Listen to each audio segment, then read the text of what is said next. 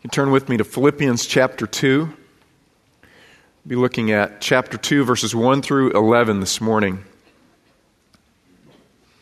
Several years ago, the British actor Michael Wilding was asked if there was any characteristic of actors that kind of set them apart from other people in the world, and this was his response. He said, "Without a doubt, you can pick out actors by the glazed look that comes into their eyes when the conversation wanders away from themselves." Oh, that was pretty good. Now, Oscar Wilde once said, "Come over here and sit next to me. I'm dying to tell you all about myself." Enough about you. Let's talk about me. I was thinking about that in terms of this passage this week. The greatest enemy to our own personal spiritual growth, to becoming more and more like Jesus Christ, is ourselves. The greatest enemy to the gospel moving out from this body of believers into the community, it's us. When we are preoccupied with ourselves, when you're preoccupied with yourself and I'm preoccupied with myself, then we're not united. And if we're not united and there is division and dissension within the church, then the reputation of Christ within the church is damaged and the gospel doesn't go out. People don't want to hear the message that we have to say. We've been studying this book of Philippians, and sometimes we forget it's not a book, it's a letter. It's a short letter, and it's a highly personal letter. And when it was written and then delivered, someone stood up in front of a small group of people and read this letter, and they read it from the beginning to the end. And we come week after week, and we'll read a few of the verses, and then we'll stop, we'll close, and then we pick it up again. And so we lose the flow, we lose the context. So I want to put us back in context, okay? Remember, this is a group of believers, it's probably a fairly small group of believers, and they're really doing very, very well. It's a very healthy church in many respects. The man who's writing the letter, the Apostle Paul, he's in prison. His circumstances are not good, and yet, amazingly, he is overwhelmed with joy. He is filled with joy. And there are two primary reasons that he is filled with joy. The first is progress in the faith. Second is the progress of the faith. He is filled with joy because these believers are going on in the faith. They are growing in maturity, and he's seeing it in their lives. He's seeing the fruit of God's Spirit more and more and more in their lives. He's seeing progress in the faith. He's also seeing the progress of the faith. They're committed to being partners in the gospel. That's where we started this book, that they are participants. They have fellowship in the gospel. They have fellowship financially, but also they're taking risks. And they're sharing their faith. They're living for Jesus Christ in the midst of a culture that hates Jesus Christ. And so Paul sees the gospel going out from them. He sees a really, really healthy church, kind of a prototypical church. But as he looks at them, he also sees the possibility that there's some dangerous things that are slipping in. And there's a little bit of self-centeredness and self-absorption, self-preoccupation that's beginning to slip into this church. And so he wants to issue, in a sense, a preemptive strike. He wants to warn them that unless they are unified in their love for Jesus Christ, the gospel will not go out from them. Remember, that was Jesus' primary concern and plea for his church. Let me read to you here from John chapter 17 as he was praying for the church in verse 20. He said, "I do not ask on behalf of these alone," that is, remember these 11 disciples, "but for those who believe in me through their word." Who's that? The Philippian believers and Grace Bible Church. He said, I don't ask just for you 11. I don't ask just for the Philippian believers, and I'm not asking just for Grace Bible Church, but even those who will hear the word from Grace Bible Church in the years to come. This is what I pray, that they all may be one, even as you, Father, are in me and I in you, that they also may be in us, so that the world may believe that you sent me. Father, I pray that you would create a unity in them that is reflective of the very nature of the Trinity, so that the world would look at them and they would say, that's what God is like. That's what God is like. People should look at the way we live, not just as individuals, but at the way that we interact as Christians, and they should say, that's what God is like. And so Paul's just suspicious, a little concerned that a disunity that's not reflective of the unity of the Trinity, maybe that's slipping into this church. He writes and he exhorts them. I want us to read together, beginning in verse 1. Paul says, "Therefore, If there is any encouragement in Christ, if there is any consolation of love, if there is any fellowship of the Spirit, if any affection and compassion, make my joy complete by being of the same mind, maintaining the same love, united in spirit, intent on one purpose. Do nothing from selfishness or empty conceit, but with humility of mind regard one another as more important than yourselves. Do not merely look out for your own personal interests, but also for the interests of others. Paul exhorts them to remember the gifts that they have from Jesus Christ. This first verse, it's rhetorical. Okay, in my translation, it says, therefore, if there is any encouragement in Christ, if there is any consolation of love, if any fellowship of the Spirit, if any affection and compassion, it's rhetorical. It could read since. He's saying these things are yours, in fact. There's a hint of, just a little bit of Pauline humor in this. He says, if there's any whatsoever, if you've experienced any encouragement in Christ whatsoever, if there's been any consolation of love, if any fellowship of the Spirit, if any affection and compassion, and Paul knows, in fact, that there is. They have experienced this. Okay, these are 4 things that Jesus Christ has deposited in this church. They have experienced it. First, if there's any encouragement in Christ, that word for encouragement, same word that we get for the Holy Spirit being our comforter. And comfort's probably even a better translation here. If there's any comfort that comes from the fact that you are in Jesus Christ. A similar idea is expressed in 2 Corinthians chapter 1. Paul writes, for just as the sufferings of Christ are ours in abundance, so also our comfort is abundant through Christ. The church in Corinth, the church in Philippi, the church in Thessalonica, they had begun to experience sufferings because they had begun to align themselves with Jesus Christ.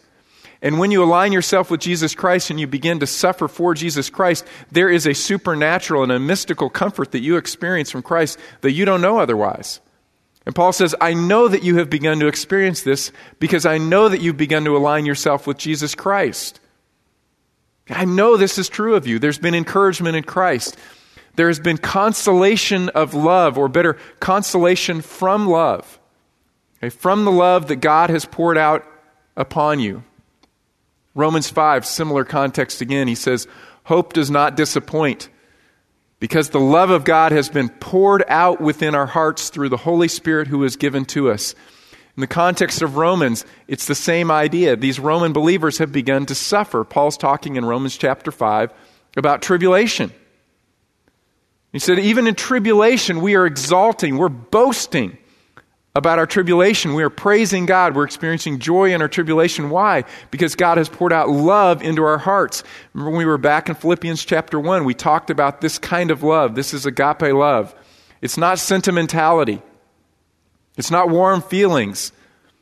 It is the fact that God acts on our behalf always for our best. And Paul says, if you've experienced even a little bit of this, which I know that you have. Third, if there's been any fellowship of the Spirit, and here's our word. Again, Paul's bringing back a lot of these same words that he started the book with. This is a koinonia, participation. If you have experienced participation in the Spirit, which I know you have.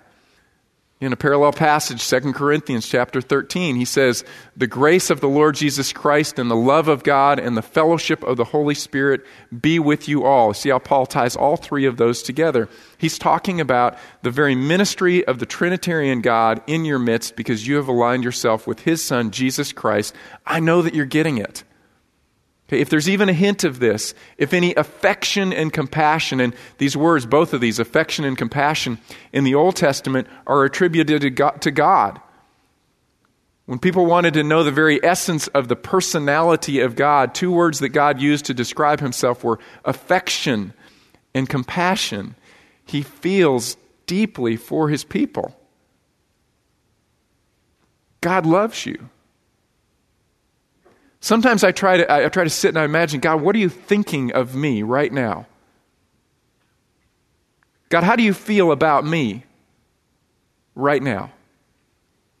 I can tell you, this is how God feels about you right now. He longs for you and He longs for more of you.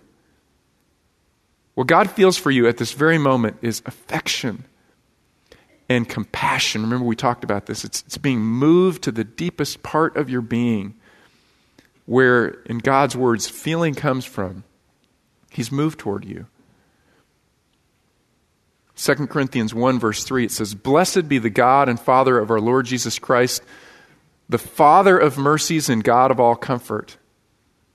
He's the source. He's the source of all mercy, compassion, comfort, and affection.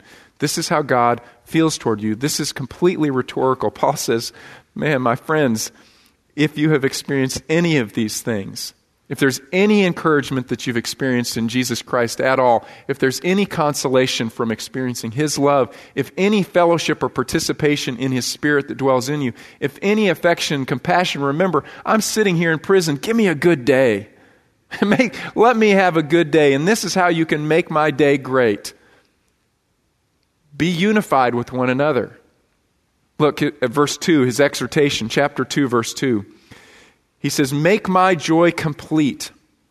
Hey, fill up my joy. I have joy right now. I have joy because the gospel is going out. But boy, you can add to that joy. They fill it up. Make my joy complete. How? By being of the same mind, maintaining the same love, united in spirit, intent on one purpose. Paul basically says 4 of the same things. He describes our unity in 4 different terms. And he talks about things that either promote that unity or things that tear it apart, that destroy it.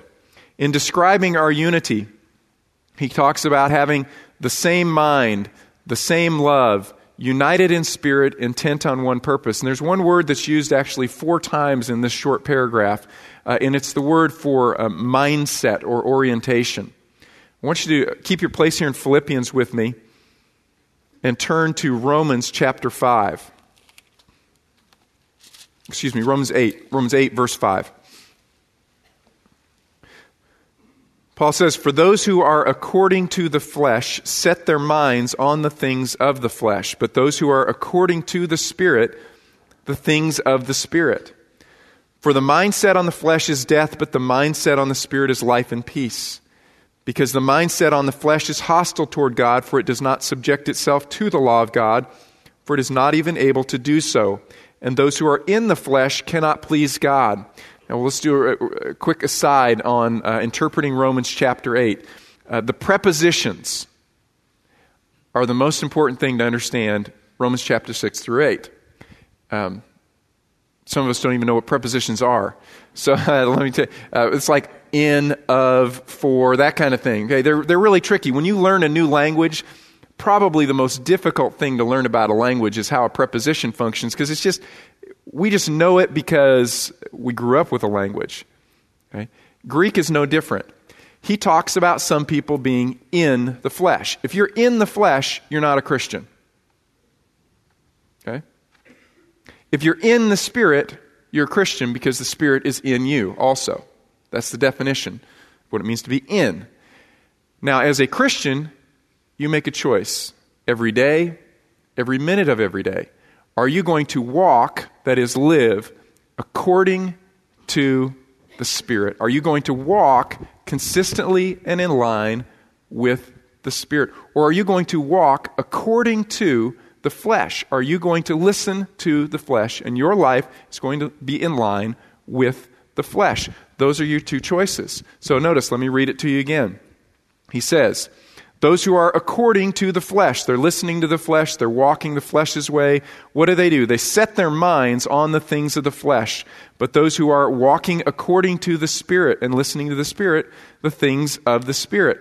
For the mindset on the flesh is death, but the mindset on the Spirit is life and peace. It should read like this. The mindset of the flesh, that should be one word. The mindset of the flesh is death. Okay? That word for mindset means orientation, preoccupation, fixation. The flesh has just one orientation or fixation, and it is completely anti-God. And so if you're walking according to the flesh, you're obeying the flesh, you are oriented completely opposite of God, you're walking away from God. If you're walking according to the Spirit, you are completely preoccupied and fixated upon the things of God. It is an obsession. I'm obsessed with the things of the flesh, or I'm obsessed with the things of the Spirit. If I'm obsessed with the things of the Spirit, that is life, meaning fellowship with God. If I'm obsessed with the things of the flesh and I'm walking according to the flesh, that is death. That is the absence of fellowship with God. That is alienation from God. And as a believer in Jesus Christ, every day, every moment, you make a decision. Where will I be oriented? What will be the preoccupation of my life? In Philippians chapter 2, Paul is saying, I want this mind to be in you, and that is a preoccupation with exactly the same thing. You all have a unity of preoccupation, and it is Jesus Christ. Look back in Philippians chapter 2 again. Let's read this one more time. He says, make my joy complete. And what gives Paul joy? The progress of the faith in them personally, the progress of the faith going out from them to others. So make my joy complete. How? By being of the same mind, having exactly the same preoccupation, orientation, obsession, maintaining the same love. That is, you have the one same love. Okay, toward one another, which is the love that you've received from Jesus Christ. You are pursuing one another's best. United in spirit. Literally, he talks about being one-souled together, intent on one purpose. Okay, you are all completely oriented the same direction.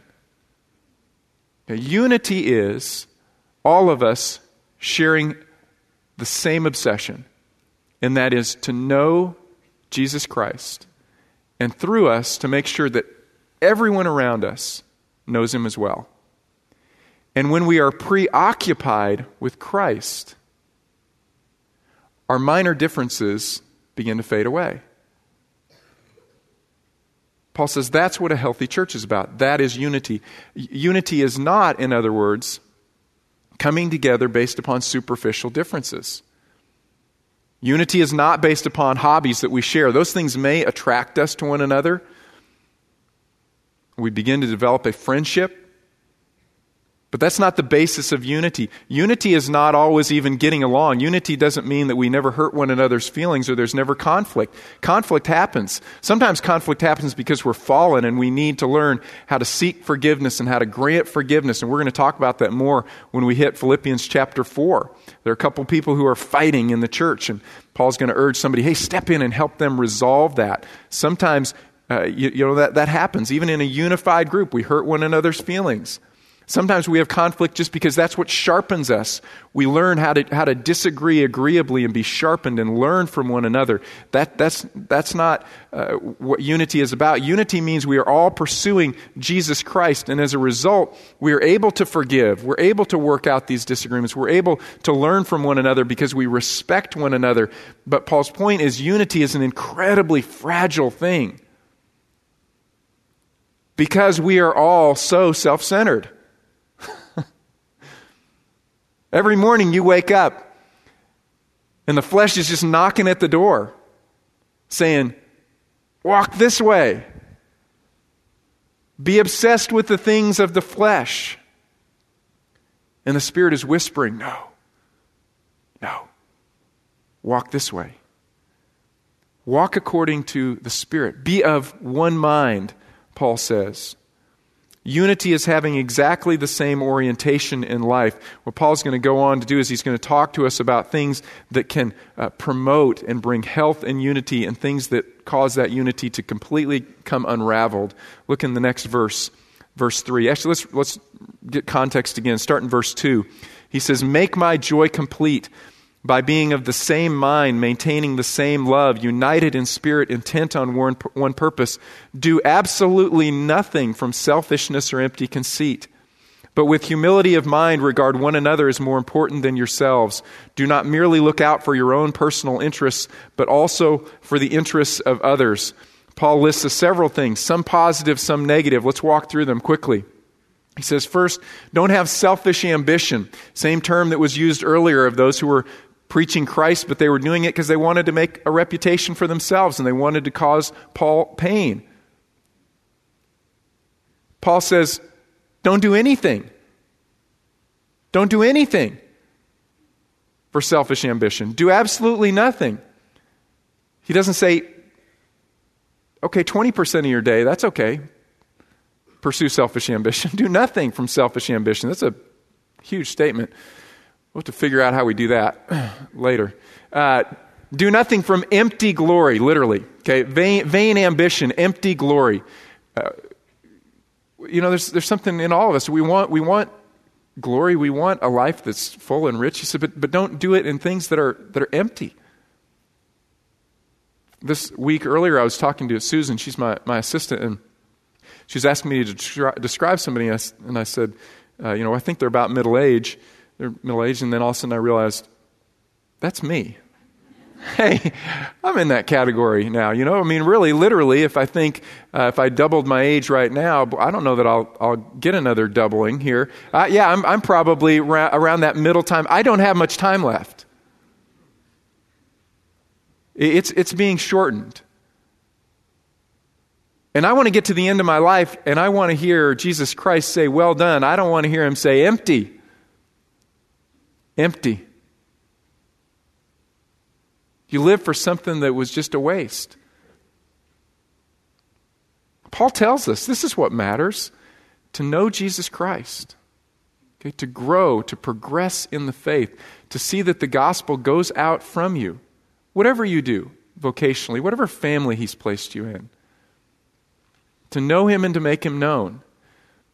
He goes on and gives us a couple of positives. He says, have a humble mindset, a mind that, and he uses the same word for mindset, this orientation that is lowly. Okay, literally a lowly mind, which interestingly, in Greek culture, this was considered a weakness. A bad character quality was to be humble in mind. That was bad. And we talked about the paradoxes of Christianity. Paul says, no, it's good. The Greek culture all around said, no, bad. You don't want to be that kind of person. Paul says, no, this is the good mindset because this is having the mind of Christ. He was gentle and literally lowly of heart. Consider others as more important than yourself. Humility is not. We always have to keep this in mind. Humility is not a poor self-image. Humility is not saying, oh, I'm so worthless. Okay, that's actually believing a lie. Because you're not worthless. You are made in the very image of God. You have incredible value to God. That's why Jesus Christ died for you. You are valuable. Being humble doesn't mean putting yourself down or thinking poorly of yourself. Humility means getting as low as you possibly can so that you can lift others up and promote them and exalt them and lift them up toward Jesus Christ. Regard others as more important than yourself. See them as well as creatures made in the image of God. Not self-absorbed. Look in verse 4. He says, do not merely look out for your own personal interests, but also for the interests of others. Don't be self-occupied, self-absorbed, but be preoccupied with others and with their needs. How is this possible? This is a very stark statement, isn't it? Do nothing from selfishness. Don't merely look out for your own personal interests, also for the interests of others. Regard one another as more important than yourself. How do we possibly pull that off? Here, why don't you hang with me for a second? I'm going to give you an illustration, and as I start this illustration, you're going to think, where in the world is he going? But it'll make sense by the end, okay? I don't like cake, really. For birthday time, that's unfortunately the American tradition. They make cakes. I don't like cake. It doesn't really grab me. I like pie. Okay? And I like fruit pies. That's what I really like. And my favorite fruit pie is blueberry.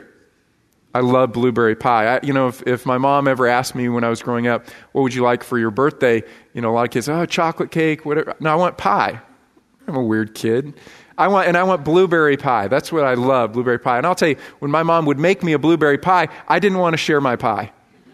I didn't. I did not want to share my pie because something wonderful about blueberry pie is that if it waits even a day, it gets better because the blueberry juice soaks into the crust some. And so, she's cutting up pie and passing it out, and I'm thinking, what's going to be left for me tomorrow? It's my birthday. That's my pie. I don't want to share my pie. And so this week I was imagining, what if she could make for me an ever-expanding pie? So that every time I took a piece out of that pie and I gave it to somebody else, the actual size of the pie got bigger. Wouldn't that be cool? Wouldn't that be awesome? You see the point of the illustration? No. Oh yeah, probably. That's how life is in Christ. It's another one of those amazing paradoxes. You take a piece out of your pie and you give it to somebody else on behalf of Jesus Christ, and Jesus said, let me make your pie bigger. He stretches your capacity to love and to give.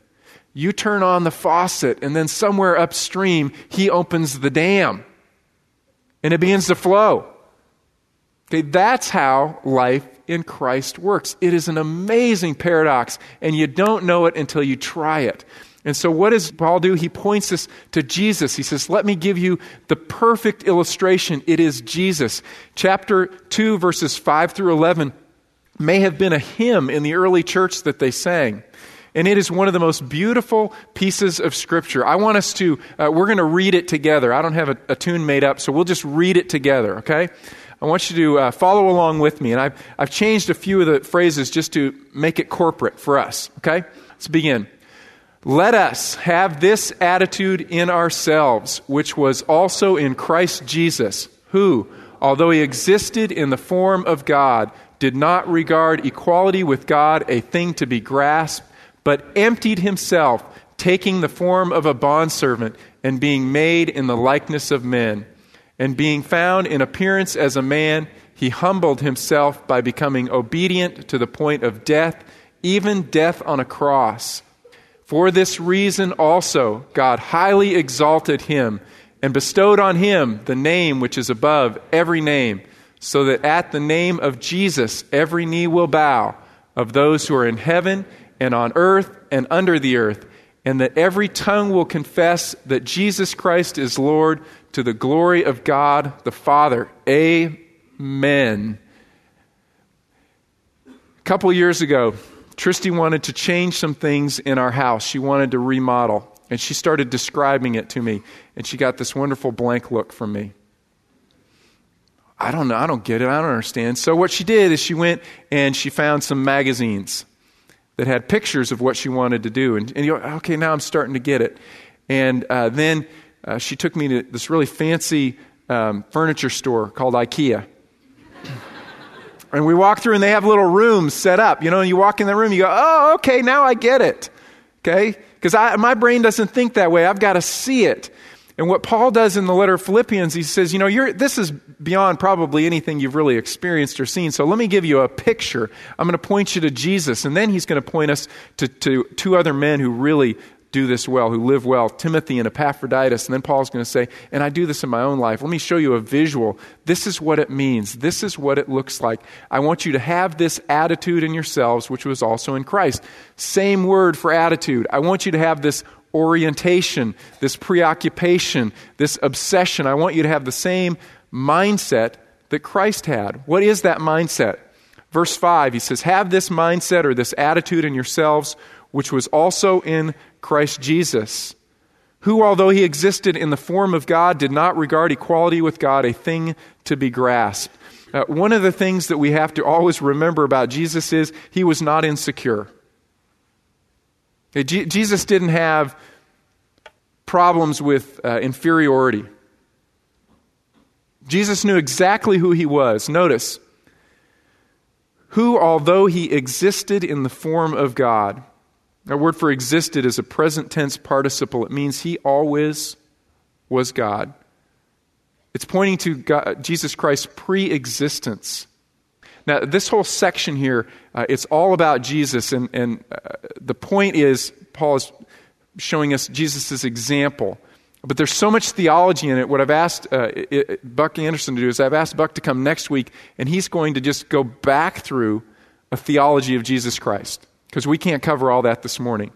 This morning, though, I want to point out just a few things. First, Jesus Christ is pre-existent. He always existed as God. This word in my translation says in the form of God. That's a bad translation. The problem is there's not a good English word for it.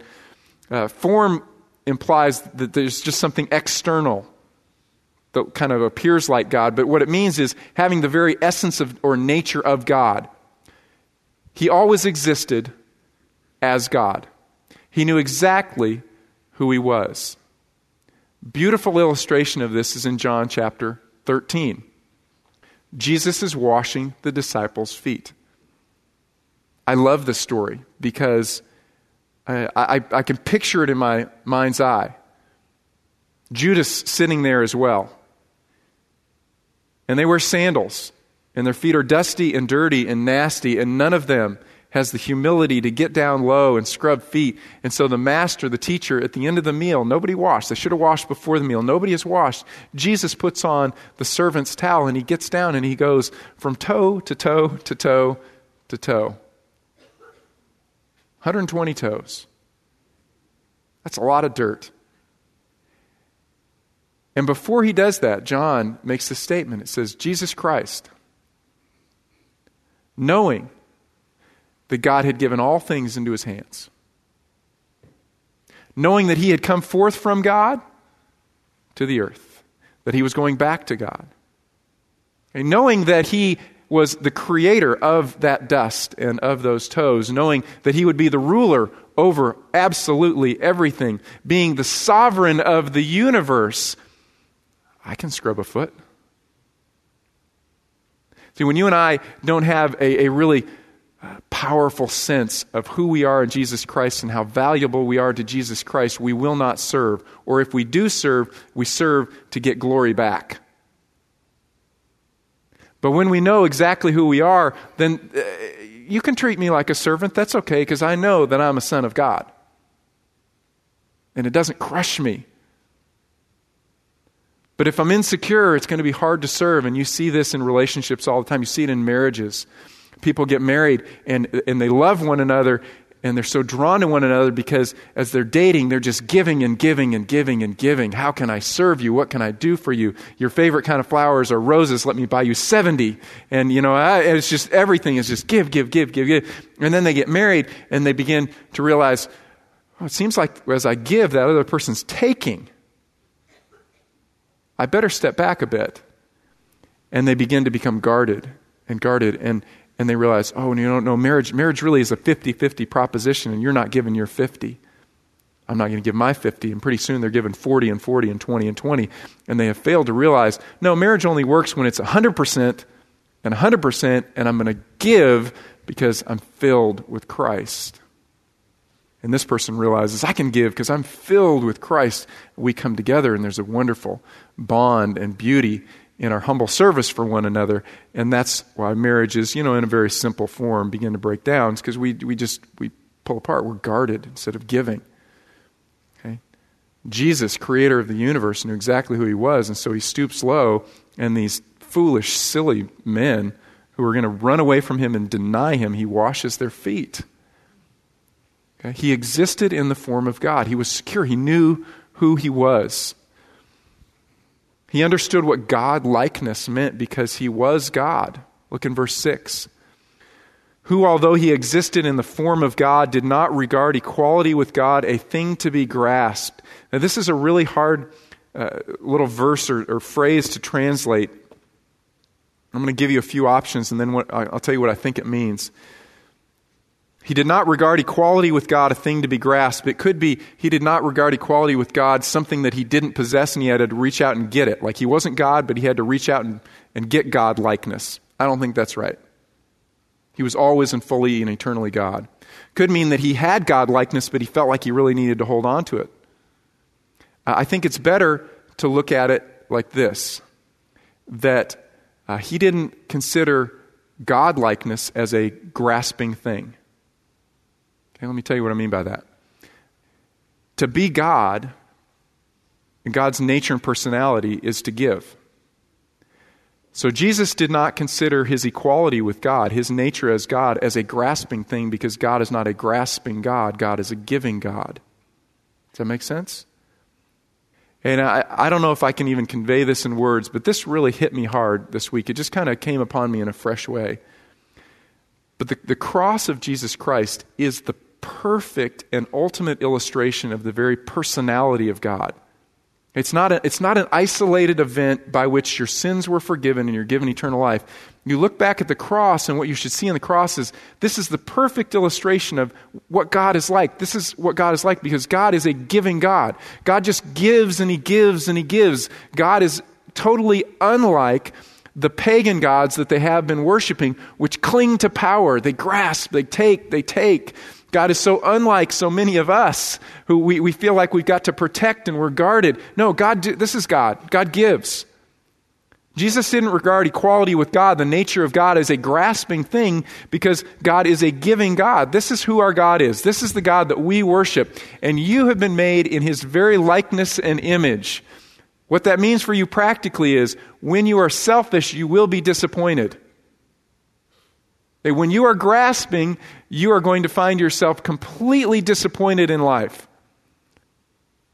Paradoxically, you're going to grasp because you're going to think that that's going to make you fuller. But when you grasp and when you are preoccupied with yourself and when you are selfish, you will really dislike your life.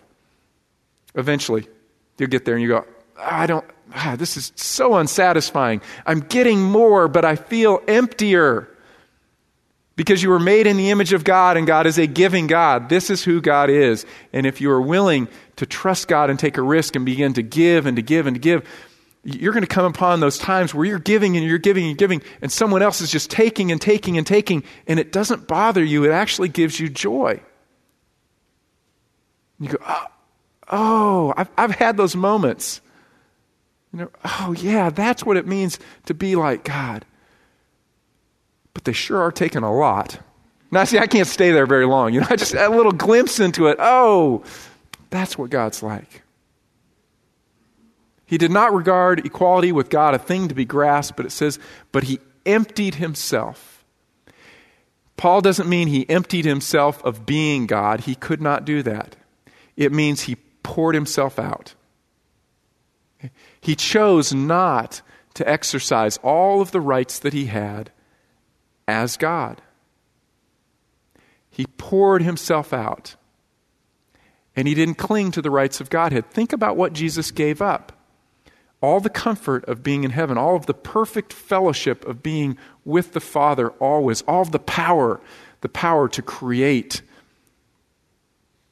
the right to be worshiped, all the angels at all times bowing down and worshiping Him. And instead, He came to earth and they spit on Him and they kicked Him and they punched Him in the face and they jabbed spears into His side and they beat Him and they put crowns of thorn on His head and He bled and He hurt and He suffered pain and He could have stayed in heaven. Or He could have, as He told Peter, I could have called 72,000 angels, Peter, to take care of these 20 Roman soldiers. I've got the power. But I'm going to choose not to use it. Because that's the nature of God. He gives. He did that so that we could be reconciled to Him. So He says He emptied Himself. He poured out Himself as God. And what He did was He took on something new. He took on human nature.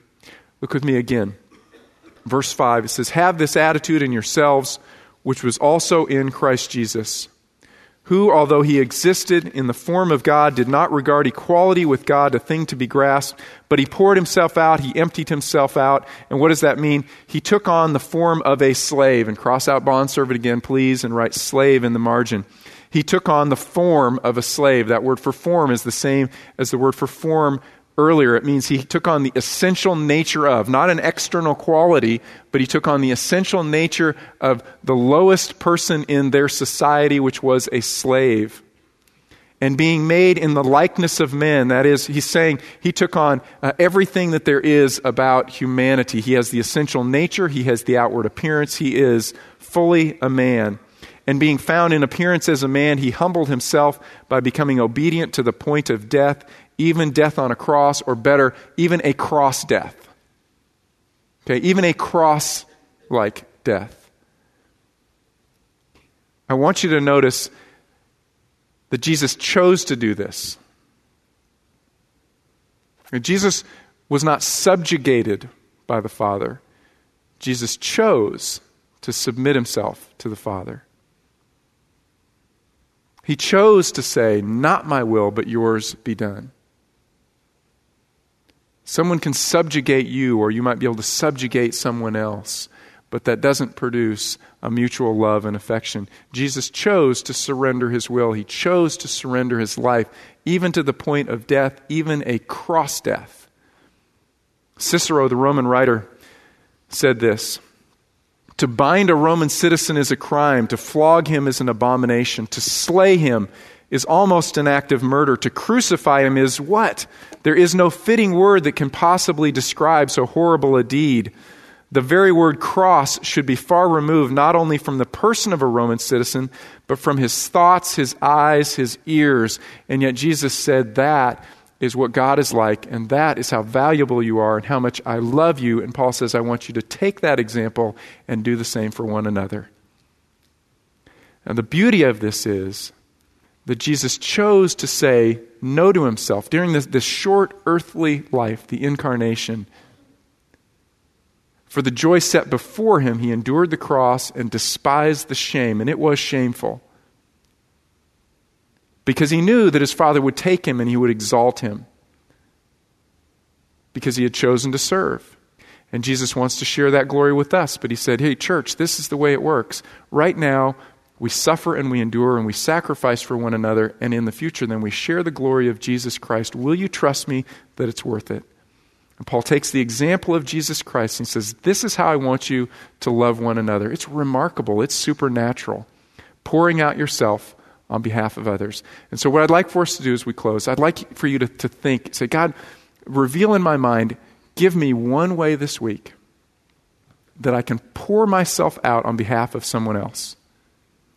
Give me one way this week that as a person who's secure in you, loved by you, I can bend myself low and lift that person up. How, Father, can I sacrificially serve like Jesus Christ to help create unity in the body so that the gospel can go forth?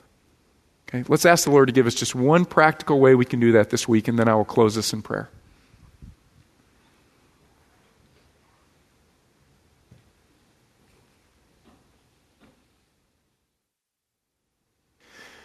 Father, we long to have lives that are not empty, but lives that are full. I pray that you would give us the faith to believe the paradox that when we pour ourselves out, you fill us up beyond what we can imagine. Pray, Father, that we would trust you, that we don't need to be grasping, but that you can fill our hands. I thank you, Lord, that you have reminded us through your cross how incredibly valuable we are to you. I pray, Father, this week that you would show us ways that we can very tangibly, as people who are filled with Jesus, that we can step into others' lives and we can humbly serve, that we can confidently put ourselves low and lift others up. I pray, Father, you'd create a unity through this body of believers that would be a beautiful testimony to the very nature of Jesus Christ and the sacrifice that he made for us. I pray, Father, that we would grow in the gospel and that the gospel would go forth from us. Father, we thank you this morning for Jesus. It's in his name we pray. Amen. God bless you. We'll see you next week.